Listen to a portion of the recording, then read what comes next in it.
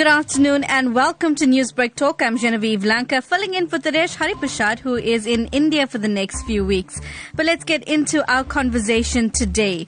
Shocking cases of incest, rape, murder and abuse within the family unit has left many communities around the country reeling. In Durban, a 51-year-old Havenside father is accused of raping his 3 daughters. The youngest daughter, who is 9 years old, alerted a teacher who then reported the case. The district surgeon has confirmed that the child was raped. It is also believed that he had been sexually abusing his 2 older daughters for the past 15 years. He appeared in court earlier this week for a bail application. In another case, a 20-year-old son stands accused of killing his mother and father in Phoenix, north of Durban. Reports suggest that he continued to live in the house with the decomposing bodies before relatives made the gruesome discovery. While the merits of both cases cannot be discussed as they are currently in court, they do raise critical questions about family values and moral degeneration. Is the nuclear family unit in a state of decline? Well, you can give your views a voice this afternoon by calling me in studio on 089-310-8789. The views and opinions expressed on Newsbreak Talk do not represent those of SABC News or Lotus FM.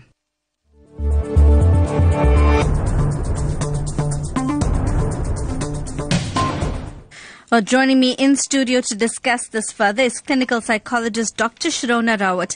A very good afternoon to you. Thank you for joining us. Pleasure, Genevieve. It's lovely to be here. Well, let's get it right into this conversation now. Shocking cases that have been coming through, and perhaps the question that everybody seems to be mulling is, how does this happen within the family? I think, it's quite a broad spectrum question, and there's a lot of information that needs to be discussed in relation to this. But suffice to say that this is not a new thing. And while it is a sensitive thing and upsetting, affects community and affects family and affects society in general, it's something that's been happening for decades and decades, if not hundreds and hundreds of years. So this is not a new thing. This is a thing that happens. In cultures and communities, a lot of times it's underreported, and so a lot of times we are not made aware of lots of the incidences and things that are happening. But from my experience and what I see, with my work and that kind of thing, that it is quite common and does happen quite often in our community. So that being said, people need to understand this is not a new thing. This is a part of our social structure. It's a negative part, but a part of it. And people need to talk about it more, be more aware of it, and have more avenues open to individuals who are affected by it or who have experienced this kind of thing. And that's quite surprising to many, because you're saying, listen, this has been an ongoing thing. It's been underreported. There are communities who've always said, oh, well, these things don't happen in our communities if they've happened in other communities. Yeah. It just does not happen to us. Absolutely. And that's a misconception. It does happen across all cultures and communities. As I said, it's been happening for hundreds and hundreds of years. And we've got a lot of cultural background, a lot of cultural aspects that could be discussed in relation to that.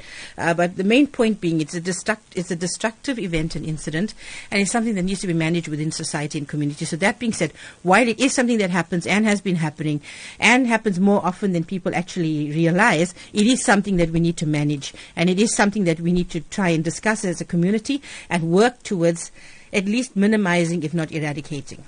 Well, it's interesting points, because you're saying, well, let's look at managing this. It may not be a full eradication as such. But let's talk about the factors that would drive this kind of trend or behavior within the family unit. What are some of those factors that give rise to the unit being under attack, so to speak? Okay, in relation to community and culture, things have been changing. We're in a society of transition at the moment, many different cultures merging and that kind of thing. Any community that's in a situation such as ours, in a situation of transition, is weakened or vulnerable. So that's the first element that people need to realize. Secondly, this kind of an event is not necessarily because of pathology or a mental illness.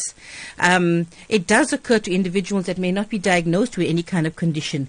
There are research and things like that that actually show that, familiarity, lack of bonding, that kind of thing also impacts when an individual does not feel the constraints of a cultural norm, which is not to have sexual relations with somebody who's related to you, does not put pressure on that individual to conform. Let's talk about the word that you used, norm, because there was a study that was done, and this was, of course, done a number of years ago. It was in 2011. It was a study titled Fractured Families, a Crisis for South Africa. It's Gail Eddy and Lucy Holborn. And they say in this report that family life in South Africa has never been simple to describe or understand. The concept of the nuclear family has never accurately captured the norm of all South African families. Are we looking at perhaps a different set of rules and cultures that we need to explore when addressing this problem within the South African context that would vastly differ perhaps when we're discussing it in the American or perhaps even the British cultures?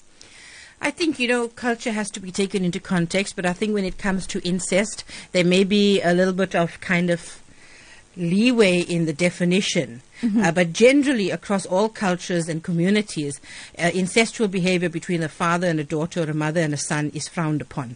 So that seems to be more of a common norm. I mean, I would say along many cultures that you'd find that present. So that should not be an issue within our culture. Because if you look across our cultures, I think the cultures that we are, represent South Africa, almost all of them. I cannot say for sure because I don't know each culture totally to the G, but you're going to find the commonality that incest is frowned upon. So that is a norm. If we have to look beyond just incest, perhaps if we even, like some of the other cases that we've been discussing, murder, abuse, or just that breakdown of that unit per se, whether it's through divorce or conflict within the family unit. Is it a little different when we're discussing the South African family unit because of the uniqueness of our history?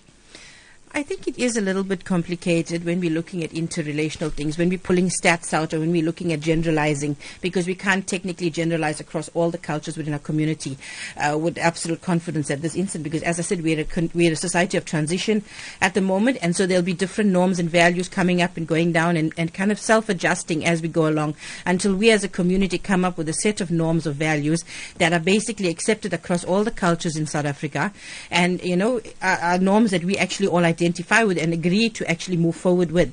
So I would say that that's an issue in relation to that. But again, as I said, with relation to incest, it's quite a complicated scenario. If we're looking at murder and we're looking at other forms of violence and things like that, we're also looking at a bit of pathology, mental illness kind of things coming in, personality disorder, substance abuse. There are a lot of elements that actually play a role in this. Oftentimes with incestuous behavior, it's over time and it's consistent over time, over many, many years. And it occurs early on. And a lot of times you can see that the pathology aspect of it is not really explaining most of the behavior. So with incestual behavior, we're looking at other elements that are coming in. Well, interesting points that are coming through, and of course we'd like to hear what you have to say this afternoon. That number to dial 089-310-8789. My name is Genevieve Lanka. You are listening to Newsbreak Talk, and we will be going to the lines right after this, so you do want to get dialing. Newsbreak, Lotus FM, powered by SABC News.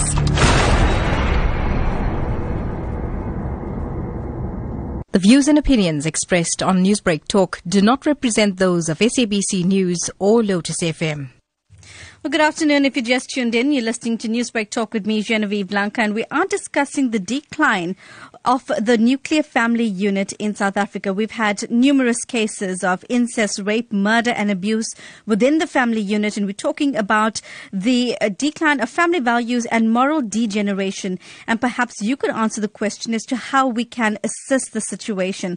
So you can give us a call, 089-310-8789, to give your views a voice. And joining us in studio to discuss this further is clinical psychologist Dr. Shirona Rawat. But let's go to the lines now. We have Morgan Pather that's joining us. Morgan, good afternoon.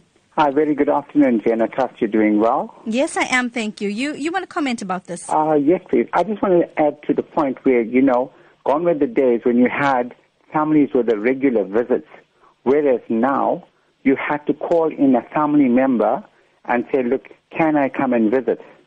You've got to get times. I can understand work, etc., but generally people use these as excuses to avoid family. And now, touching on the topic about the decomposed, had it been regular visits, I'm not saying that there was a stigma attached to that particular family, but maybe with other families as well. There might be you cannot come and visit at that time and that time. And so many things can actually arise at those points. So I'm referring about visiting, the restrictions. You're also talking perhaps about the need for the extended family unit and that close relationship that used to exist. Because the thing is that I think people try to wave away from this now because the general excuse is, we're working, we're doing this, we don't have time. It's just that they just want to avoid this.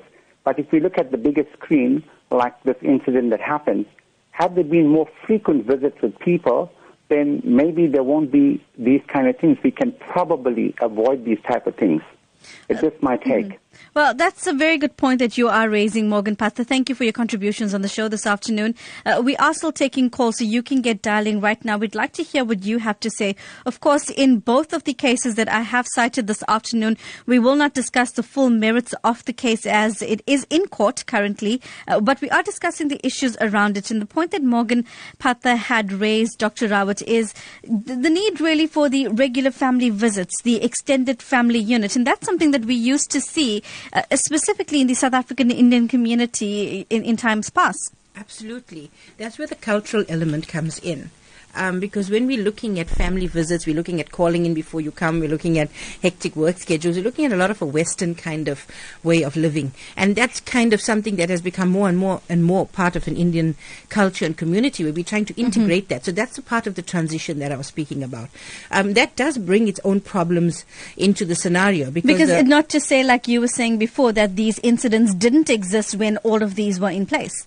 Yeah, they did exist, and obviously, we need to look at stats and things like that as to how common was it and that kind of thing. But it did exist, and it was significant. So if we're looking at it now, we're looking at maybe things getting a bit worse per se, because this defragmentation of our culture and our community is allowing little gaps and corners in here where now people can actually maneuver this kind of thing should they have an intention to do it, or if it suddenly happens upon them, opportunity is there. And this is what we're looking at with that familiarity thing in relation to incest. We find that if there's a connection and with the parent and child, where there's an acknowledgement right at the beginning that this is my child, and they view the child as the child. So the bond is strong enough with that. The roles are kind of enforced. We don't find so much where a parent then later on will kind of blur the lines and look at the child in a different manner. Secondly, there's a bit of an opposing element that comes in there with that familiarity sometimes also brings in that kind of attraction. So because there's opportunity and because the individual you're familiar with, you feel a bit comfortable with that kind of thing. When we're looking at those scenarios, we're looking a lot of times with a big age gap. So there's an adult and a child, and the power dynamic comes in there as well. And sometimes you find maybe there's that attraction, and that can sometimes lead inadvertently to something much worse. So opportunity also is an issue in the situation. And where you have the extended family unit as such, those kind of incidents can be curbed, so to speak. Can be, but I have seen many situations where everybody's in the home. The grandparents are there, often in the grandparents' homes, where uncles and aunts around, people are in other rooms. There's people around.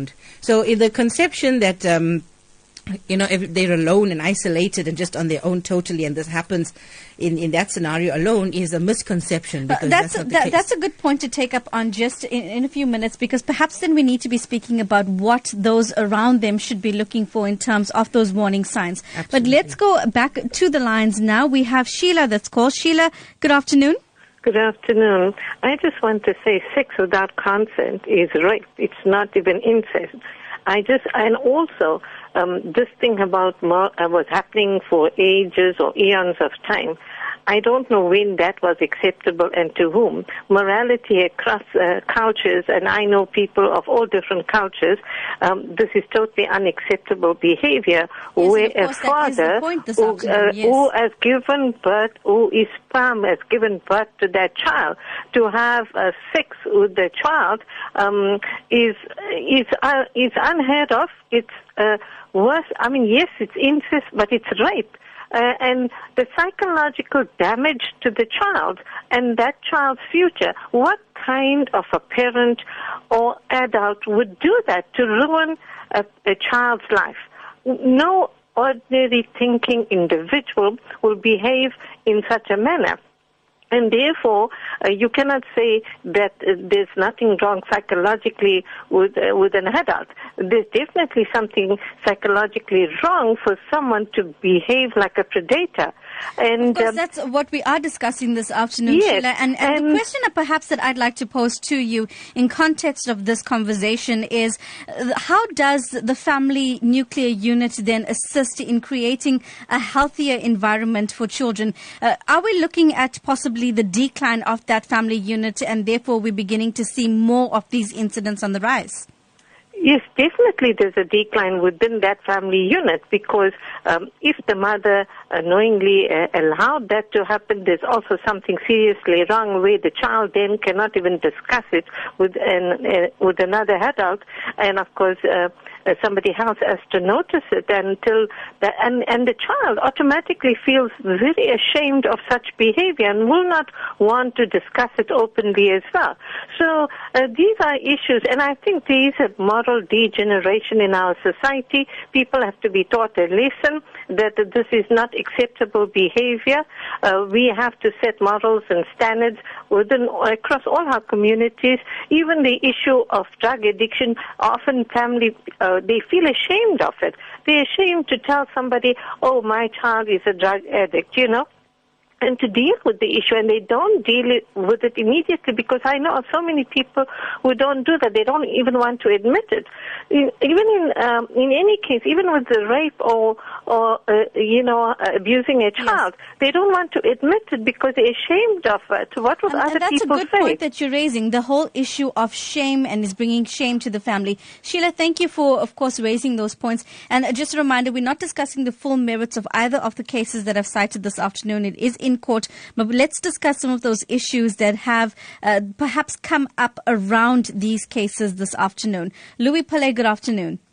Good afternoon to you, good afternoon to the listeners, and good afternoon to your guest.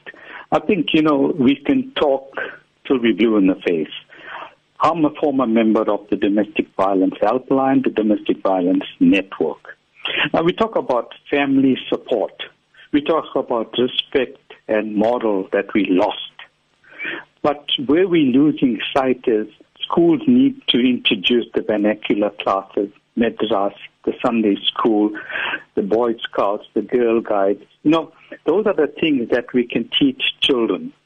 If you look at the incident that happened in Spingo years ago, where the two grandsons raped the granny, I think that was, a really upset of it. But where we're actually losing out is we do not sit together and have supper. One is in the bedroom, the other one is in the cell phone, the other one is watching TV. We do not sit as a whole family and talk about things because people are not sitting together.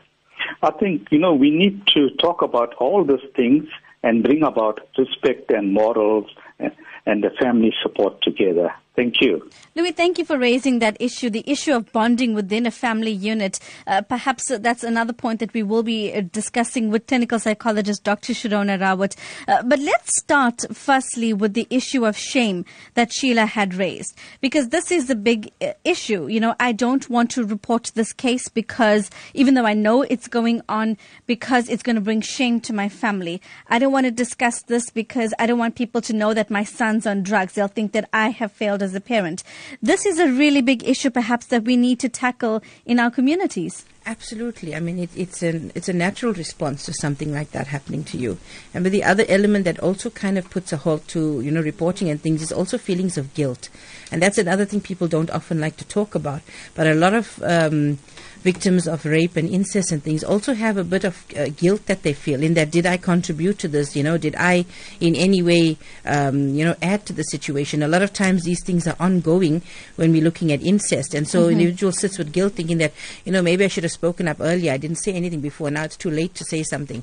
So it's my fault in a sense also that this is happening. That's also something that stops people from reporting. I want to bring in a different element to that, though, because there's also neighbors and people within the community, because in many cases you would hear community members saying, yeah, but I had a feeling. I knew, I saw, I didn't say anything because it's not my problem. It's not my business. And this perhaps is an issue as well that needs to be discussed in our communities. Absolutely. I think people need to be educated much more clearly. They need to have like a checklist of what constitutes, crossing a boundary. I think people are unsure about those things. And yes, they are afraid. People are afraid to say something, and in case they're wrong, in case something's not going on, then, you messed up things or you spoiled relationships. There should be some kind of avenue that people could go to with where anonymous reporting or there's steps or procedures where people actually look into it. And this is something that the Crime Stop line actually would assist with. You can call the Crime Stop line and leave an anonymous report. Nobody has to know that you've done this. Absolutely. So that kind of thing, those numbers need to be out there. So people even have a suspicion of something. And then this has to be followed through as well. So Crime Stop has to follow through on something. There has to be police involvement. There has to be people that handle these things properly and discreetly. Get involved first, see what's going on, investigate thoroughly. Take the next steps, put it into a procedure. There should be a protocol that is followed, that irrespective, as soon as a complaint is made, goes into that protocol, and that protocol gets followed. That's what we need. We need structure and consistency, and people need to feel safe that they can actually speak about these things, and something will be done about it. Well, we are approaching 1:30 now, and before we go to the other issues that have been raised by our callers, such as the vernacular classes and the Girl Scouts, as well as perhaps even the bonding within the family unit, let's speak to Mrs. Govender, who's called us now. Mrs. Govender, good afternoon. Good afternoon, Genevieve. Good afternoon. Can you hear me? Yes, loud and clear. Okay. Genevieve, the problem is there. The problem was there all along. We'll have to find solutions.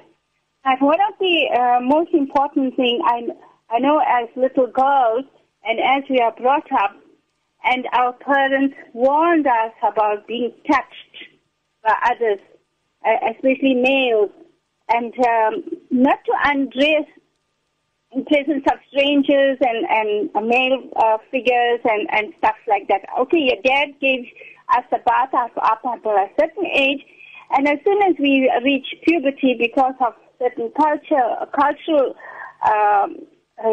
activities and religious activities, the members of the family were notified, right? This girl has come to puberty age. The people in the neighborhood also were aware of the fact, and there was like a vigilante, when this girl child went to school, walked back from school, and how she behaved and things like that. The innocence of that child, you can notice, but the moment that girl's innocence is stolen or taken away, there is a total difference you can see in the behavior, the very, very cautious, suspicious way she will be looking and talking. She'll be avoiding people. These are little subtle things that people just kind of ignore. They say, this child is shy. She's frightened. But there are solutions I thought of. Like I know, I'm not religious by Christianity, but there's one method that they use where they go and like a confession box. They don't see that person with in Roman Catholicism. I think in schools and stuff like that, they should have like where they can go to, not see who they are talking to, but go and talk.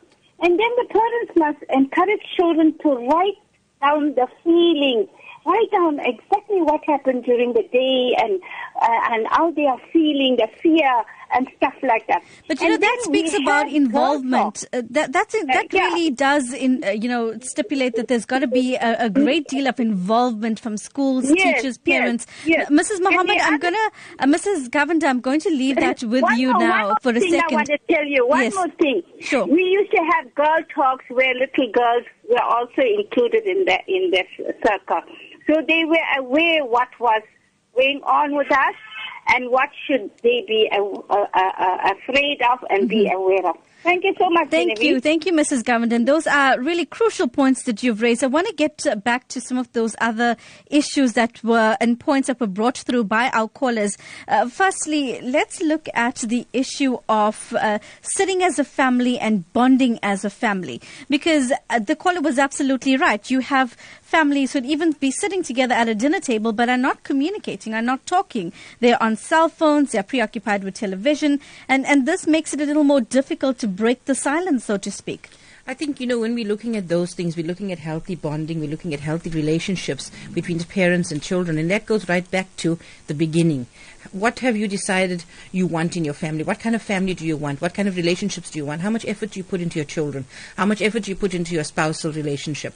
Do you have any discussions with your family? Have you decided on what your family values? Especially now with our community in transition as it is now, where our cultural values have been diluted. And the checks and balances were put in there to prevent some of these things from happening, because, as I said, it's a time-old thing. It's not that we agree with it. It's just a time-old thing, are not there. We need to sit down as families now and discuss, what do we want? What kind of family? What are the rules? How do we interact with each other? What time do we spend together? It's great to say that, but I don't think families really do that. Do families sit down and say, listen, this is the type of family environment that I want. This is the type of conversations I want to have. I want to implement Friday evening is just family evening. Do we need to literally schedule this down now? I think we do need to at the moment, and I think with shows like this where professionals like myself are talking and people have access to knowledge and information, I think those people, if they follow through, will be having this conversation. I think a lot of older generation and other people have by default, and because they've had in their own heads and mind, this is what I need, so they've taught by example. So when the children were fighting, they pulled them together and they said, okay, this is not right, this is how you do it, this is how you treat your sister, this is how you treat your brother. So they did it by default, but they did do it, and that's where you find the healthy relationships come in. What we are saying now is that because there is an element of uncertainty in our environments and a lot of stress and anxiety, that we may have to plan ahead and bring these elements in, what appears to be unnaturally, in order to set a precedent so that we can move forward. But I want to touch on the point that one of our callers had raised concerning vernacular classes, Girl Scouts, Sunday schools. Absolutely. Mulana Muhammad Tariq, he was at the funeral of the parents that were killed in Phoenix, north of Durban, and he had raised a very critical point. He even mentioned it in an interview with executive producer Salma Patel. He says that every religion teaches us respect for parents. Absolutely. In biblical terms, they say honor your mother and father and you will live long. In the Hindu religion, your mother is likened to a god. You have got to respect your elders. So do we need to get back to those religious morals, irrespective of what your worldview is?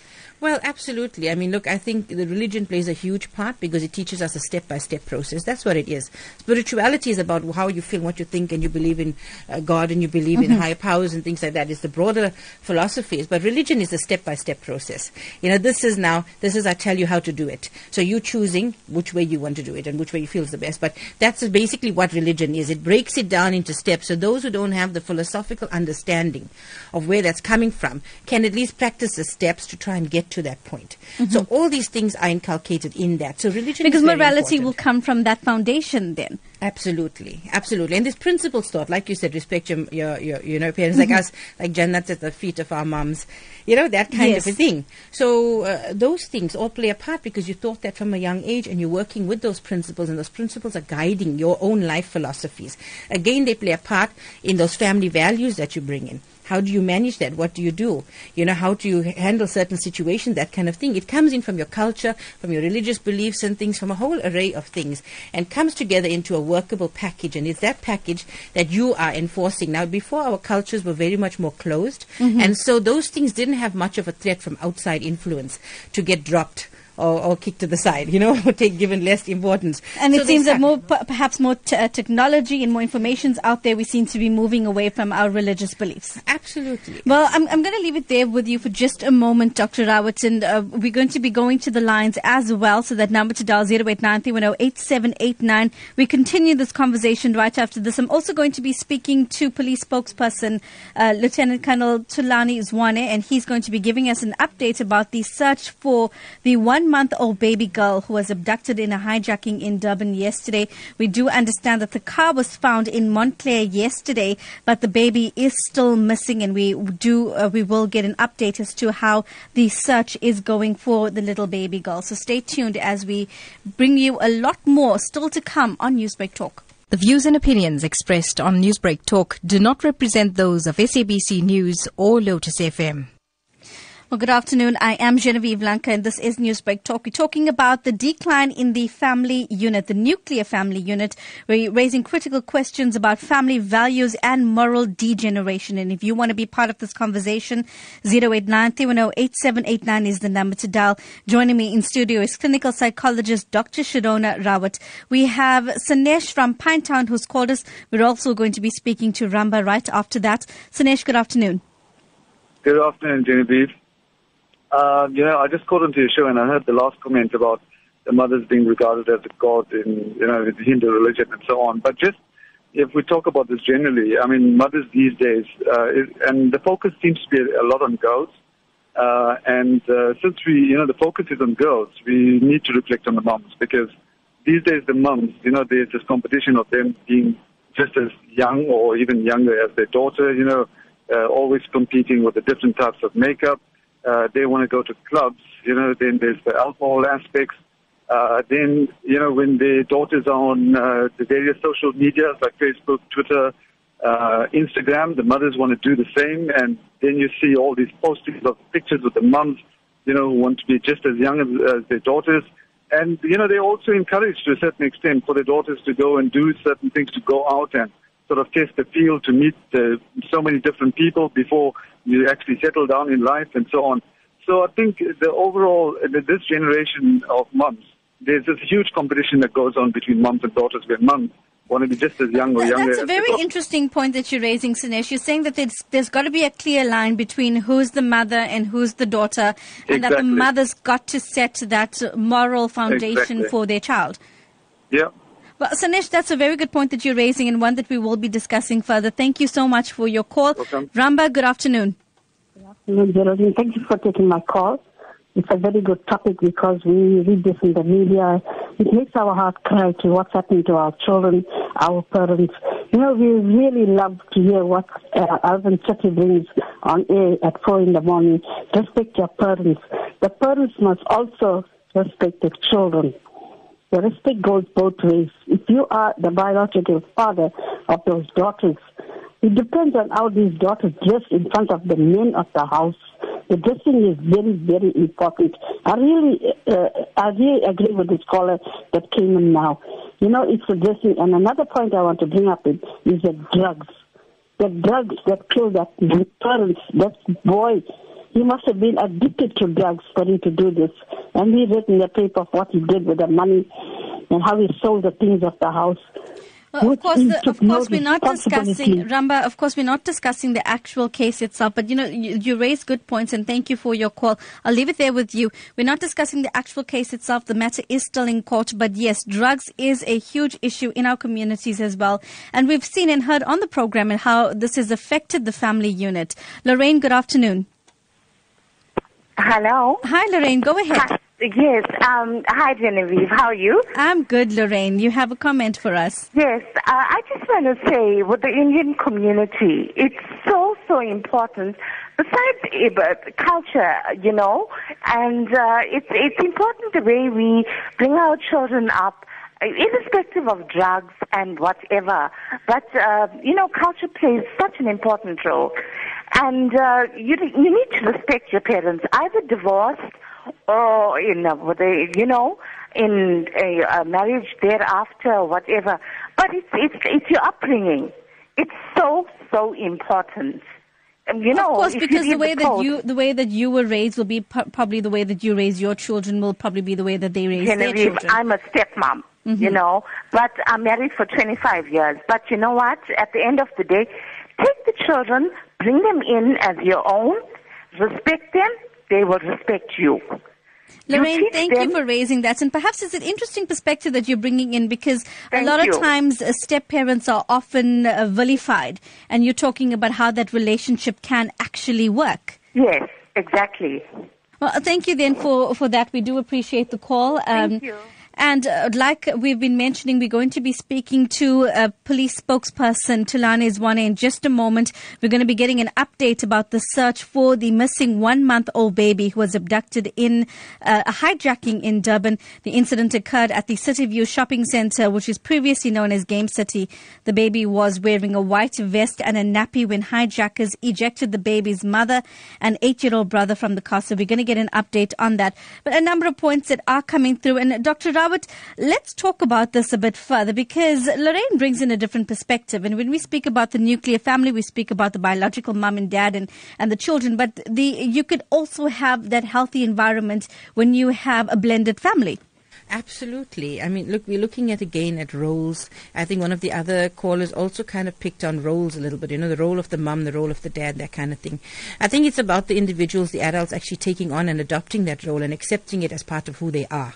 And I think, once you do something like that, so even if you didn't know the child growing up and you know the child now, the fact is that if you accept and acknowledge that role and you take it on as part of who you are, it becomes very difficult to see that child in any other way. So I think that is important, first of all, to know who you are and what you are to the child.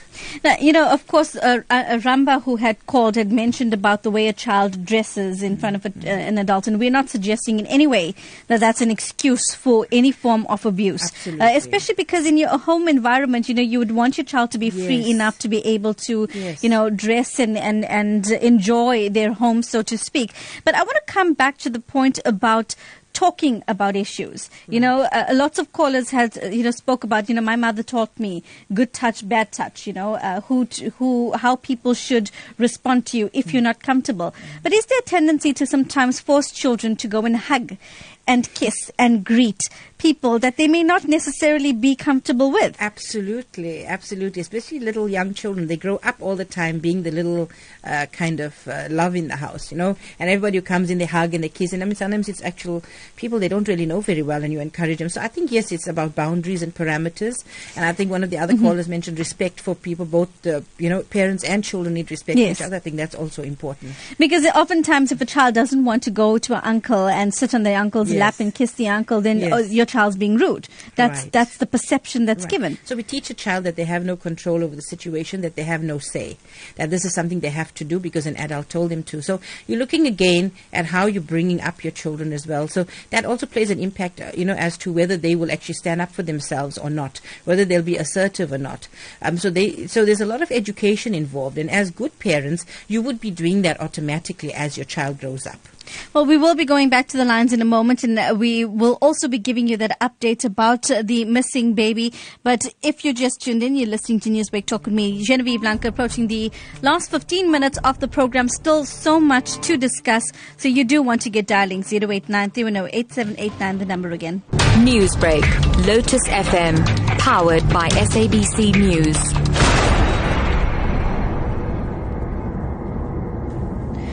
Well, good afternoon. You're listening to Newsbreak Talk with me, Genevieve Lanka. I'm filling in for Taresh Haripashad, who is in India for the next few weeks, and we're discussing an issue that perhaps many families don't want to discuss, and one that has become crucial over the past few weeks. We're talking about family values and moral degeneration.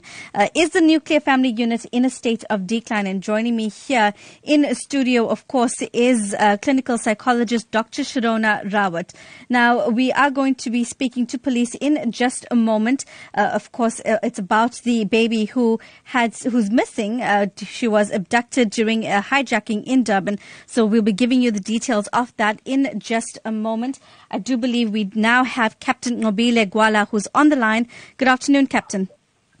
Good afternoon. Well, firstly, what can you tell us about the search for the baby girl? The search is still continuing for a 1-month-old baby that went missing yesterday during the carjacking in the Durban Central area. The members of the SABC as well as the various stakeholders are also involved in the search for the missing baby. The baby is still missing, and the police are still searching for the baby. We understand that there's now a reward for information? Yes, there is a reward of up to 260,000 for anyone who might have information about the whereabouts of the missing baby. Has there been any leads thus far that you have received? Are you following up on any perhaps calls from the community yet? Yes, we are still trying to gather some information, and we are also appealing to the members of the community to make sure that they provide us with information that leads to the recovery of the missing baby. For those, there are many members of the public that are concerned about this particular case and want to be involved in the search. Is this something that you are opening up to the broader community, and how can they get involved? Yes, the members of the community are also involved in the search of the missing baby, and we are also appealing to the members of the community to make sure that they report to the nearest police station if they want to be involved in the search for this baby. Thank you, Captain Nobile Etwala. We do appreciate your time on the program and the information that you brought through. All right, thank you. Well, there you have it. And if you want to be involved in the search for the missing 1-month-old baby who was abducted during a hijacking in Durban, well, go to your nearest police station and perhaps tell them that you do want to be involved, and they'll be able to give you further details concerning that. Well, let's get back into the conversation that we were having this afternoon. We're talking about the decline of the family unit. And perhaps in wrapping up, let's talk about skills now that families can adopt. One of the perhaps methods that you spoke about, Dr. Sharona Robert, was having the conversation and scheduling in the time. What else can families do perhaps to rekindle the family flame, so to speak? Look, we're looking at existing families at the moment. So my suggestion would be for them to sit down and have a discussion as to what everybody thinks, Where do you think we are at as a family? Are all of you happy? Is there something you'd like change? That kind of a thing. And I think that would be a good starting point, because then at least you have something to focus on and work with. If you're looking at individuals that are thinking of getting married or have just gotten married and don't have children as yet, things, obviously they're starting off right at the beginning. And they can sit down and decide, okay, what kind of family do we want? What do we want our children to learn? Obviously, you're not going to know everything all off the bat, Yes. So we're looking at just a basic structure and guidelines as to how would you like to do this? Because, one of the things that came up a lot was roles. And we've got to decide, in the modern community, roles are very kind of, what would you say, neutral, And when our cultures, there's very distinct roles for men and roles for women. So, you've got to look at how do you want to play that? Which way do you want to go with it? Because you mentioned the roles, distinct roles between men and women. But what is this point that Sinesh raised? You're beginning to see now in our cultures a lot of the times that mums and daughters don't have that boundary line or roles. Yes. So how do you begin to address that situation? Absolutely. And they're looking, as I said before, we're looking at from the average individual to extreme pathologies. So it's a very, very vast, area we're looking at. And it's very difficult to give general advice for the average individual, because there are individuals out there who may have pathology that needs to be sorted out. So when we're looking at issues like, moms competing with their daughters, there could be other elements playing in there where the bond didn't develop between the two of them, and that kind of thing. So there's other issues that may be impacting, and so individuals need to understand that when they listen to our discussions and things, that we're talking about in a general kind of a manner, right? So look at a mum that's competing, and a mum that maybe also is doing some of the things that the teenagers are doing at the moment, a mum that may be using drugs, because I find a lot of the time these days the drug use, is across the board, men and women, old and young, professional and, just finished high school. It's just across the board, and we're looking at just any kind of individual, so you can't even say that this person is and that person isn't. So drugs and all that would also affect the situation. Again, now that's going along the lines of pathology as well. So there is the average individual, and there are degrees of deviation from that. So people need to understand, should they find it's overwhelming, they need to seek help for that, because it's not going to be easy for them to manage those kind of situations on their own. Sometimes it can escalate out of control and get worse. So you do need assistance with that kind of thing. Let's talk about, though, just how suspicious should you be?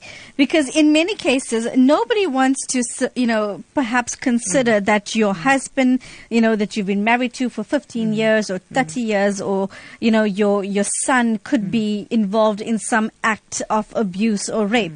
So how suspicious should you be, and how do you manage that element? Do you go around in your house looking at your partner saying, are you? I think you use a bit of common sense. I think your partner shouldn't be, bathing with your 10-year-old daughter. You know, so I mean, you use common sense. Some people feel that they, just want to go down the middle and, he needs to take equal time bathing and doing whatever with the children, but you've got to look at now what is appropriate and what isn't. So I think appropriateness also is a measure. And that being said, again, the average individual, if you do not understand what appropriateness is, or if you had incidents yourself growing up, you may need advice and assistance into deciding as to what is appropriate or not. I've seen a comment recently on a closed group where a woman, it says, listen, I walked past my daughter's bedroom. My fiance had gone in to wake her up, but I saw him tickle her and it was on her thighs. Is that okay? Isn't that okay? Do we need to see extended groups like this that can advise? Well, absolutely. I mean, because, as I said, within the average individual, you do need a space that you can go to ask these kinds of things simply and without strings being attached. A lot of times people are afraid because people will think bad now of the fiancé, or they think, something else is going on, whatever. So you do need a neutral environment sometimes. Especially in the case if it actually really was an innocent act. Absolutely. Well, it depends how old the child is. As I was saying, you got to look at appropriateness. How old was the child? Was it a baby, a 6-month-old baby, or was it an 8-year-old girl? Where on her thigh did he tickle? What was he doing? Does he do this behind your back, or does he do it openly? Some people are very demonstrative of affection and love, and you might have to rein him in a little bit with the appropriateness aspect. Because also you're teaching your daughter, if you're allowing this to happen here, then is this okay? So if somebody else accidentally, or peers, or acts as if they accidentally did that, is she going to be confused? As, was that accidental? It wasn't too bad. But, my mom's fiancé does. So, maybe, it brings in that confusion. So sometimes you need to work with boundaries and parameters and be clear. These are children. They do not have the capacity to judge complicated situations. So when you are giving them rules and things, you are assisting them in making decisions on the spur of the moment. Like Mulana Tariq had said, then, you need to have the religious bodies as well that's getting involved to create perhaps those avenues where you can go and speak. Absolutely. I mean, look, we're looking at the family, the parental units, and as we said, now it's no more technically the nuclear family. Now we're looking at extended, like blended families, and we're looking at other kinds of families as well. I mean, if you're looking at same-sex marriages and things like that, we're looking at a lot of different things coming in. So it's not just a nuclear, so it's actually a broader, scope. And as he was saying, and one of the other callers mentioned about the social element. So you're looking at like religious organizations, you're looking at schools, you're looking at other NGO kind of things, like this Girl Scout things and stuff like that, where they're also teaching kind of principles and values and that kind of thing. Also gives the children a lot of different avenues and a lot of different ways of being exposed to basic values and morals and things within the community. And what I hear coming through from this is that you're not isolated then as a family. Yes. So that your child does not only have you or your partner, but then has an extended community that can assist them. You see, with our Indian community as well, we never really went down that nuclear family kind of thing. Yes, of course. You lived with your granny, your grandfather, your uncles, your aunties. Right. Yes. So there was a huge group of people that you could get support from, and very strict boundaries. And so, as I said, although these things still snuck in here and there, but the thing is that it was, I would say, an environment that was not very conducive to this kind of thing happening. So people had other people to go to. Plus other people were noticing things. So somebody would come to you and say, why is so-and-so, why is she so quiet all of a sudden? And I would say, I've been so busy, I didn't notice, but I thought she's just growing up a little bit. I thought it wasn't anything. And they say, no, I think it's something else. She's very different, this and that. So you had information coming in from other avenues, where if you had missed something, somebody else brought it up. And that is another thing that maybe not visiting or not having those close encounters with extended family is also robbing us off. Let's speak to Kay now. Kay, good afternoon. Hi, good afternoon. Look, I listened to your program and very interesting, but the major thing that is missing from all the comments and so on is education. Now, I know during my time at school, we had the state nurses and the municipal nurses that used to come on a weekly basis and talk to our girls, especially to the girls, educate them on sex education and so on. That is missing now. I think the government has to play a very important part in employing these people, qualified people, to talk to our girls. Well, that's an important point that you're raising. But Kay, if I could push you a little further on that, government can, of course, have all of these perhaps avenues put in place. They can have the nurses coming. But ultimately, what goes on in your home, parents have got to take responsibility as well. Yeah, I know the parents have to take responsibility, but the point is this. There's an avenue for these young girls to open up to somebody, absolutely, not to the teacher, but to a qualified nurse, of what's going on and so on. Is this right? Is that right? And these nurses used to go and pay visits to the parents.